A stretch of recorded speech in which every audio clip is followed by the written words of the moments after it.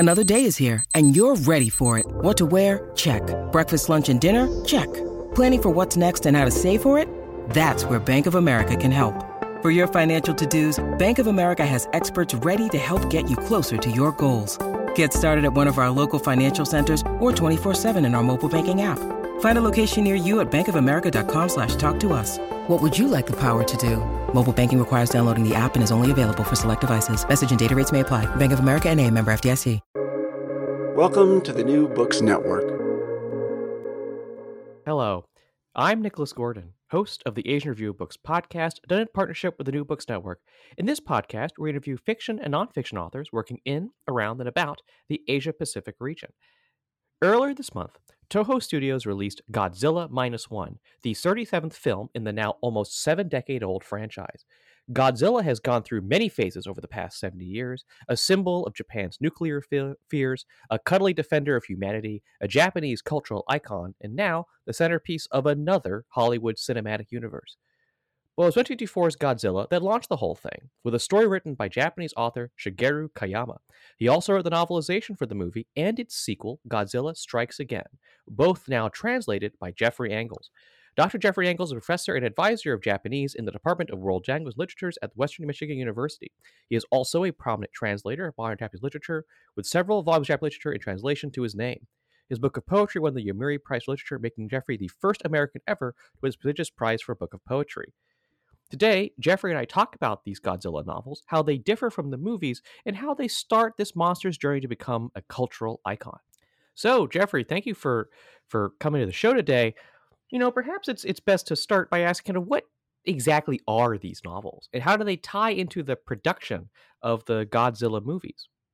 Yeah, those are great questions. Oh, first of all, thank you very much for having me here. I'm really happy to have the chance to talk to you guys and nerd out a little bit about Godzilla, one of my favorite monsters, one of the world's favorite monsters, in fact.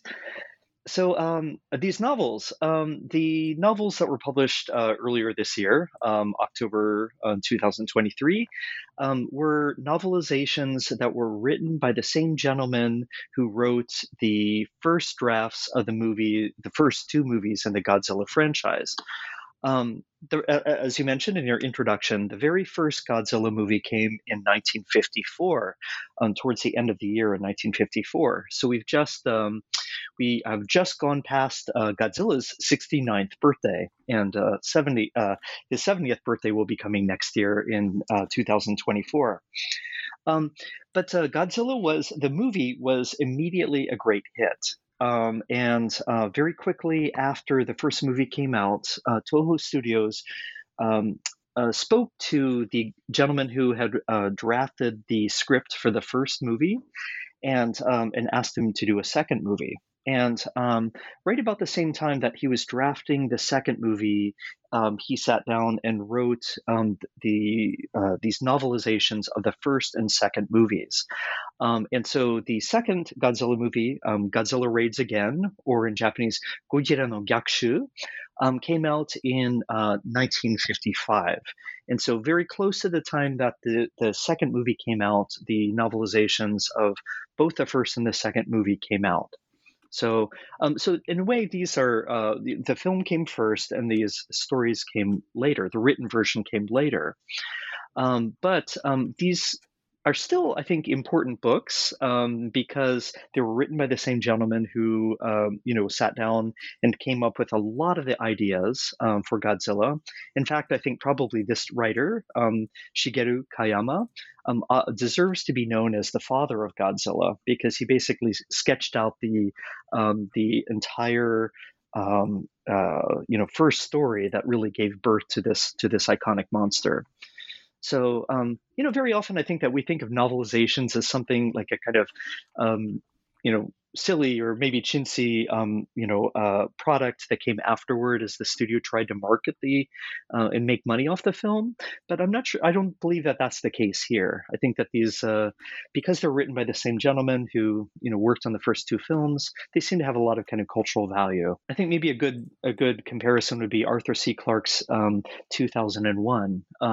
Arthur C. Clarke worked on the movies, and then he wrote the novelization based on the movies. But that hasn't stopped generations and generations of fans from reading Arthur C. Clarke's version of the story. Um, I think the same is true here. These Godzilla novels have been in print for decades and decades and decades. They've gone through many, many reprintings in different companies, and they're easily available on the Japanese bookshelf in any large bookstore. So I was really I hadn't realized this at first, and when I realized that these novels were out there, and that strangely nobody in the literary world had really paid a lot of attention to them, I was like, "Oh my God, this is such a great project! Why not sit down and do it?" That is strange. You think like because I mean, it's true. It's like it's like this. We've uncovered this novelization of these really popular movies that never got translated, and then, as you say, they're Yeah, all over Japan. Like right, it's not right, secret. right. Not a secret at all. Um, but I do want to quickly ask about the movies. Maybe just one more question about the movies, or we want to talk Absolutely, about the sure. novelization. Um, Yeah, and kind of when after your translations, kind of like how the movie got its start. So, kind of what's right. the history behind the movie? Why did Toho decide to take a chance on this monster flick? Yeah, that's a great question. So, in early 1954, there was a producer from Toho Studios by the name of Tomoyuki Tanaka, who has behind a lot of big projects for Toho Studios. He was working with Toho Studios to make a film about a Japanese soldier who was working with the Indonesian independence movement. And so he was down in Indonesia. Working on the preparations for this film when political tensions between Indonesia and Japan ended up causing some trouble, and Indonesia revoked its permission for Toho Studios to film. So here was this producer Tanaka in Jakarta, I think. I think he was in Jakarta, and he found himself suddenly without a project, and he was worrying, like, "Oh my God, what am I going to do?" And he got on an airplane from Indonesia back to Japan. And the story is that while he was in the airplane, he was reading a trade magazine, which had an article about the American film The Beast from 20,000 Fathoms. Which was also about a radioactive monster, a gigantic radioactive monster who is, spawned up in the, who's uncovered up in the northern parts of Canada, wanders down to New York City, and along the way destroys a lot of things. So Tanaka, reading this article and reading about how successful this movie was in these states, began to wonder if there wasn't space for like Toho Studios to work on a gigantic monster film as well. He wanted something quick. He wanted something that they could do fairly soon. I don't think that when he came up with this idea on the airplane, he realized that this would turn into one of the most expensive Japanese films ever made up till that point. So, uh, but one more thing that's kind of important to mention here is that earlier that same year, Japan had become embroiled in a really ugly international incident. There was a group of Japanese fishermen who happened to be out fishing for tuna in the area around the Marshall Islands. And the Marshall Islands, in a place called Bikini Atoll in the Marshall Islands, the American military happened to be testing its new hydrogen bombs. This was done in secret. And these group of Japanese fishermen just happened to get caught up in the nuclear blast as they were going by. Very quickly, these poor fishermen who just happened to wander, into the wrong place at the wrong time, rushed back to Japan. The fishermen on the boat were extremely sick, and with one of the gentlemen on the boat died within the year. And all the other fishermen who were in the boat there kind of came down with radiation sickness quite quickly.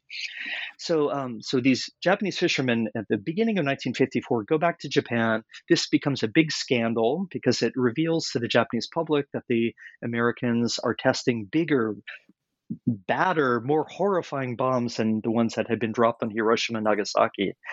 And critics referred to this incident with these poor fishermen getting bombed as the third time that Japan had been bombed by America's atomic weapons. So this was a huge deal.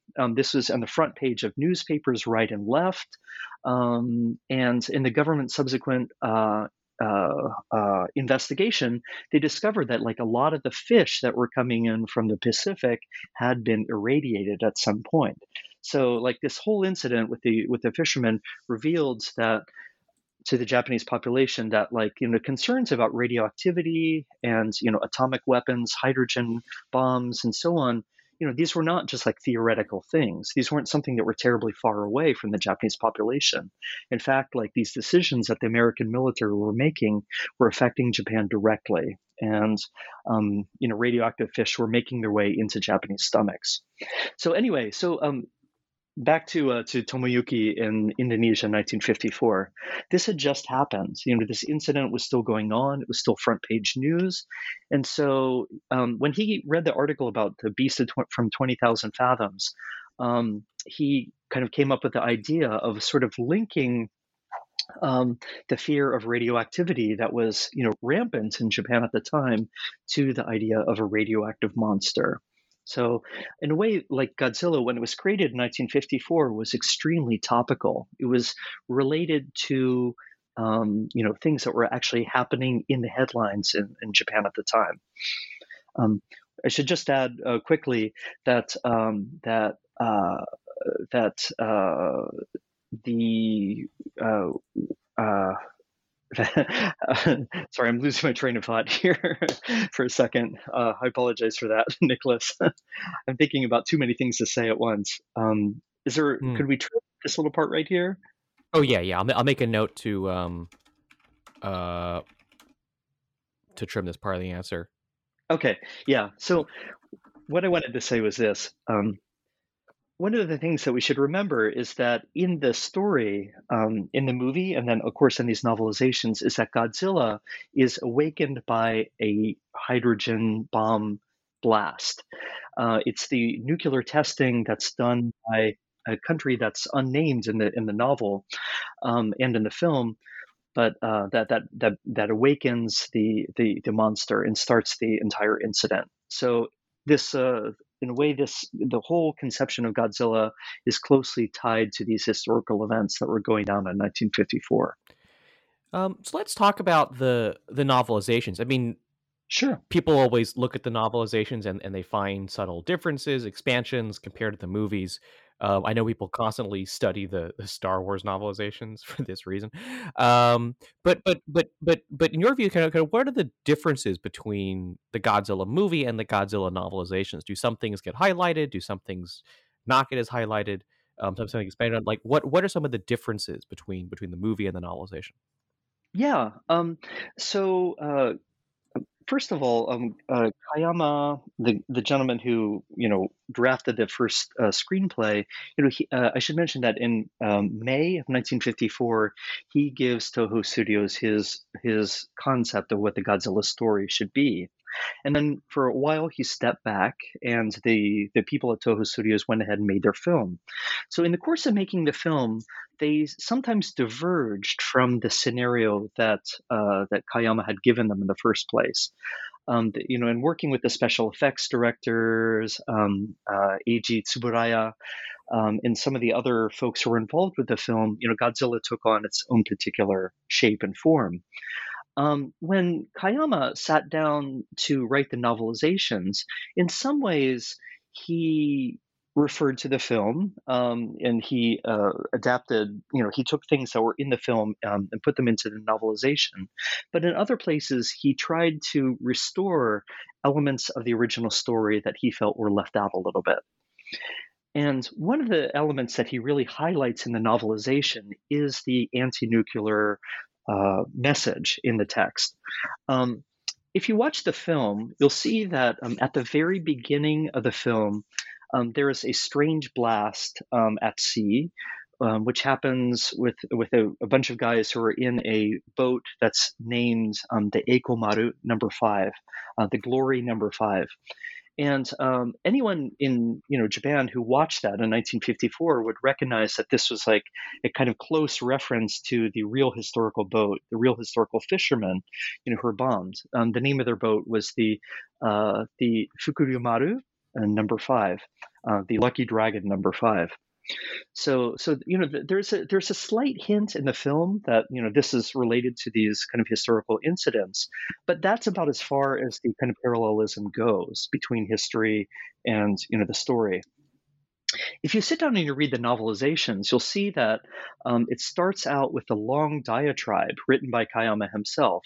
Well, maybe not long; it's less than a page, I guess. Yeah. But in it, he says that I've written the Godzilla story because I'm really concerned about the state of the world with all these terrifying atomic and hydrogen bombs out there.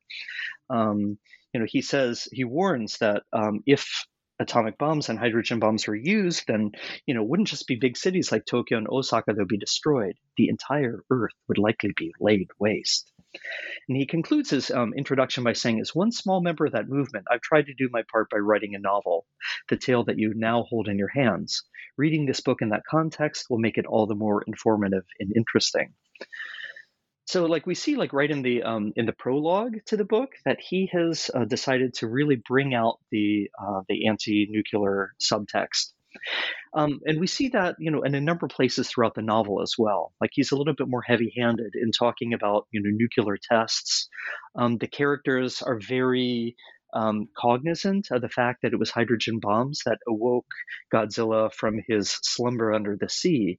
And they remind the reader of that at multiple points over the course of the novelization. So that's one theme that Kayama really emphasizes more in the books than in the film. There are some other differences, which some of them are kind of quirky and maybe a little bit even difficult to explain. There's one in the novel, a change in the novel that doesn't exist anywhere in the film. As Tokyo is being destroyed by Godzilla, in the novel, there emerges some guy who at first no one knows who he is, and putting up posters all over Tokyo saying, yes, our great Lord Godzilla is come upon us. Everybody bow down before his greatness and tremble in fear, things like that. And so suddenly Tokyo, who's reeling from the Godzilla disasters, is surprised by this new threat, and they wonder, who are these people putting up posters everywhere? Who is the Tokyo Godzilla Society? And later on in the novel, it turns out that this is, spoiler alert here, it turns out that this is the work of a criminal who seems to be laying the groundwork to start exploiting the population. It's not exactly clear what he's planning on doing, or it's not even necessarily clear why Kayama decided to write this little bit of a subplot into the story at all. But yeah, my theory is that, Kayama knew, as someone who lived through World War II, that there are always people who will use disasters for unscrupulous purposes, to advance their own agendas and to trick other people and to manipulate the population. So I think in some ways he might be referring to that kind of thing. But that's one really interesting, quirky divergence between the film and the books. I want to ask, kind of, what do you think of the Godzilla novels, as pieces of literature? Yeah. I read them, and they're not exactly works of high literary fiction, and there's nothing wrong with that. As someone who has a fond love for certain Star Wars books, Sure. I have no ground to stand on in terms of No. judging. Yeah. But it is kind of like people kind of show up and be like, oh no, and then something happens, the other person will be like, oh no. Yeah. So it's, but how do you see the books kind of as works of literature? Yeah. So I should mention that Kayama, the guy who worked on these, was a really pulpy writer. I mean, he was writing for he started out his career writing for a mass audience, and he wasn't necessarily writing for the intellectuals, although there's very often intellectual elements in his work. But he was really writing for a popular audience. And this is absolutely the case with these. These were young adult books. They were written for an audience that probably was in their teenage, adolescent years. And so, they're perhaps not as complex as one might hope for if one is looking for kind of much more adult style literature. Um, so they are relatively straightforward in terms of plot and so on. We don't spend like lots of time, mulling around inside the interiors of the characters and their psyches and so on. But nonetheless, I do think that there's a lot in the stories that make them interesting, and certainly their historical value and their popularity over the years, I think makes them worthy to be read. I've heard from a lot of people who've read them and say, "Oh yeah, I really enjoyed the stories." But yeah, they are definitely a quick read. They are very accessible, I think, Mhm. and I hope fun as well. Well, they certainly are fun. Um, I do wanna ask about I mean, we talked a lot about kinda like the first movie. The first movie is much more is quite famous. Yeah. But there's also the sequel, Godzilla Strikes Again. Um, it does kind of have many of the thing of the sequel. It's like, there's a new Godzilla and there's a new monster. Um, but how quickly did this sequel come together, and how does it differ from the first novel or slash movie? Yeah. So the first film, the 1954 film, was released in theaters nationwide in Japan in November of 1954. So towards the end of the year, and immediately there were like lines around the block, among with fans, who wanted to go see it, people who wanted to go see it, and so before the year was out, the Toho Studios approached Kayama to come up with the plan for a second movie. And so, in fact, he was sitting down and writing already his ideas for the second movie around Christmas of 1954. So, right at the end of the year. Um, uh, the that film came out in theaters around just a few months into 1955. So the sequel was produced with incredible speed. Um, it's said I've read a bunch of articles that Kayama wrote about like his involvement with with Godzilla, and he said that. At first, when the studio approached him about writing the scenario for the second film, he was a little bit taken aback because at the end of the first movie, he so definitively kills Godzilla. Like, there's a scene at the end of the first movie where they use this device called the oxygen destroyer to sink into the ocean. And in the end of the first film, we actually see Godzilla writhing as the oxygen destroyer is getting him. Then we see his bones there for a second, and then even his bones dissolve into nothingness in the ocean. So when Toho Studios asked him to write a sequel and bring back Godzilla, he's like, guys, how on earth am I supposed to do that? We killed him off, don't you remember? So Kayama wasn't necessarily crazy about the idea of bringing him back for a second film, but he did it anyway. And so that's how we got the second film. Did that answer your question? Yeah, I mean, but actually, let's talk about Kayama and kind of maybe a bit more about who he was and maybe what he did after Godzilla. You note in kind of your note during the translation that he always felt a bit uncomfortable with how Godzilla kind of became, like how views of Godzilla changed after the movie came out. Maybe just a bit more about who he was and maybe what he did after writing this very successful movie. Yeah, let me follow up with that thought, the first part of your question. He undertook the second writing the second film, and of course, the first and the second films he turned into the novels that I translated. But after that, he decided, okay, I'm done with Godzilla. There was a moment that I write about in the afterword. I included like a sort of longish, I think maybe 30 page or Mhm. so afterward in which I kind of talk about the history of Godzilla and so on. Um, I mentioned in here that around the time that the second movie was coming out, he happened to go into a dentist's office somewhere, and there was like a Life magazine lying around that had a bunch of pictures of dinosaurs in it. And there was a little boy who was there, and he was looking through it, and he got all excited, and he's like, "Oh my gosh!" He points at the dinosaurs, and he says, "Gojira, Gojira! Look, it's Godzilla!" And Kayama was rather taken aback by this. And this experience kind of confirmed to him something that he had already noticed, that kids loved Godzilla. They were like fascinated with him, even though Kayama had created Godzilla as a representative of the horrors of radiation. A monstrous threat that might attack the Japanese population at any time, not because of anything that they've done, but just because. He realized that fear that he was originally trying to embody in Godzilla had kind of morphed into something else. As you said, people felt like warm and cuddly towards Godzilla. They liked him. Kids liked him. Kids were going to see the second movie, especially because of the cool battles between gigantic creatures.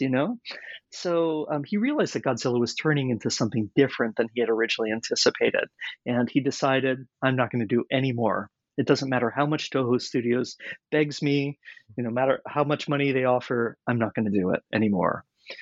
Um, so so that's kind of that ended Kayama's involvement with the Godzilla franchise. Um, Kayama, after this, he does continue on to have a very long career as a writer, as a pulpy, sci-fi adventure Mhm. story writer. He even writes stories about ghosts, all kinds of things. Um, and if you go and get his complete works, they stretch to, I think, was it 13 or 14 volumes? They're huge, like they fill Mhm. up more than an entire bookshelf, at my house. So he wrote a lot of stuff. But definitely Godzilla is the most now iconic and representative character that he ever worked on. I mean, maybe let's kind of talk about then Godzilla as a cultural icon. He's kind of Godzilla's gone through a lot of different phases. It's funny you note the story about kids are liking Godzilla. I know there was a phase in the middle where things get a little goofy. There's Mecha Godzilla. There's a baby Godzilla. I've seen the GIF of dancing Godzilla. Then of course I think then you have the movie from the late '90s that everyone hated, including Toho. But now I think you have this people are trying to bring back Godzilla with both. Was it there's the new version of Godzilla, which is they trying to bring back this idea of the really destructive monster. What was it with Shin Godzilla and I guess Godzilla minus one. Um, and of course, you now have the MonsterVerse out of Hollywood, which is oh god, what's the title of the next movie coming out next year? I've looked this up. Godzilla X Kong: The New Empire coming out Yes. next April. Um, I guess bringing back the other really famous kaiju, King Kong. But let's talk. But maybe you can just wrap things up. Like, what are your thoughts on Godzilla as a cultural icon and how it's kind of moved from, you know, big scary monster to kind of one of Japan's big cultural symbols, to maybe now trying to bring it back to its more, let's say more, uh, I say natural roots, kind of like kind of more being like a force of nature. What are your thoughts on Godzilla as a cultural icon? Yeah, yeah. As you're right, you're totally right in saying that Godzilla has had lots of different phases. There's been even Godzilla fans will break up, the different moments in the Godzilla universe. Talk about different phases of Godzilla, and you're right. Like in the very first movies, and he represents a threat. Around the time of the third movie, I mentioned Kayama worked on the first movie and the second movie, which were released in 1954 and 1955, respectively. He dropped out after that. And then for 7 years, around 7 years, Toho Studios kind of didn't know what to do. They didn't pick up Godzilla. I don't think that they thought that The second movie wasn't as successful as they had hoped for, and so they didn't do much with Godzilla. But in 1962, they brought back Godzilla in a third movie called King Kong versus Godzilla, and that was a gigantic hit. It was definitely aimed for a younger audience, and it's really basically all about big fights between big awesome monsters, and it made a lot of money. And so that was sort of the reboot of Godzilla, and he kind of for a while he took a much more kind of playful form. In the fifth movie, which was released in 1964, Ghidorah, the three-headed monster, he really becomes a protector of Japan for the first time against a threat that's affecting Japan and the entire world. So he does kind of morph into a protector, like a kind of spiritual guide or something like that. You know, as things move on. And so, as a cultural icon, he represents, more than just one thing. At times, he's a threat. At other times, he's a protector. Very often, in a lot of these Godzilla movies, there is a message somewhere. There's often environmental messages embedded in the Godzilla story.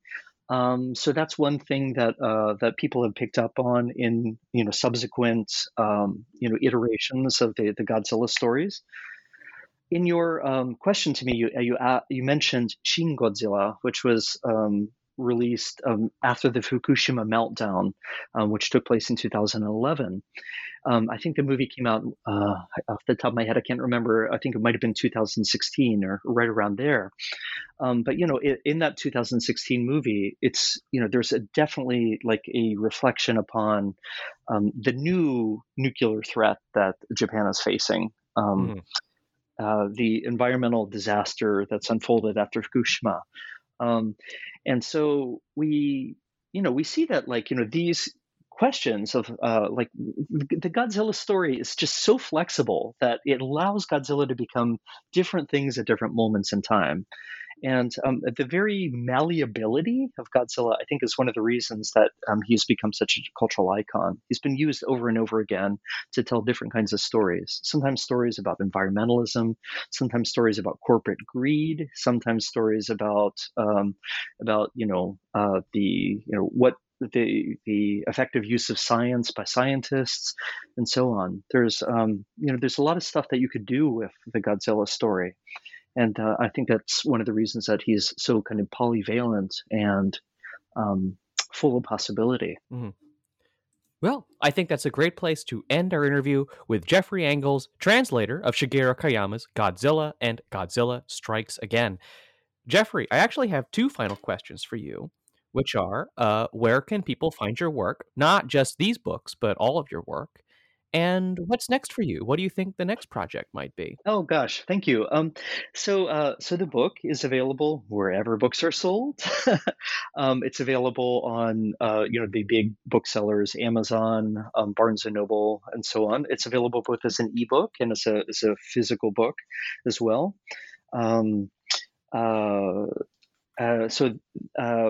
That as well as my other work, which tends to be rather different than this. This is a bit of a fun kind of pet project for me.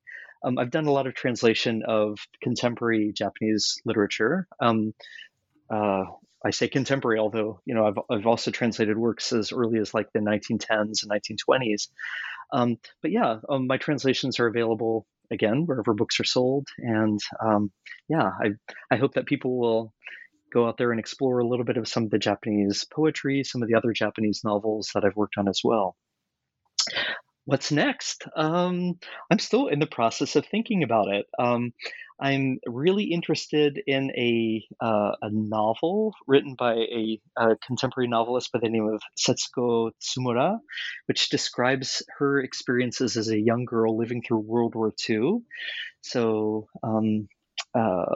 it's a really beautiful novel, kind of about her experiences falling in love with fellow schoolgirls and her same-sex love as the bombs were raining down in Tokyo. So that's one project that I'm working on right now. But I'd also like to come back and I'd like to do some other books. There was a Mothra novel as well. As probably some listeners might know, Mothra is another one of the very famous kaiju, the very famous monsters that come out of Japan. And this was one that was based upon a novel. The novel came first in this case, but that novel has never been translated into English. And so after I published the Godzilla book, so many fans wrote to the press that they said, "We want Mothra next." So we're in the process of looking forward to working on that. Still in the process of trying to get the rights, but I'm crossing my fingers that will come to fruition. Well, hopefully that works out. It'd be very cool to read the Mothra novel too. Thank you.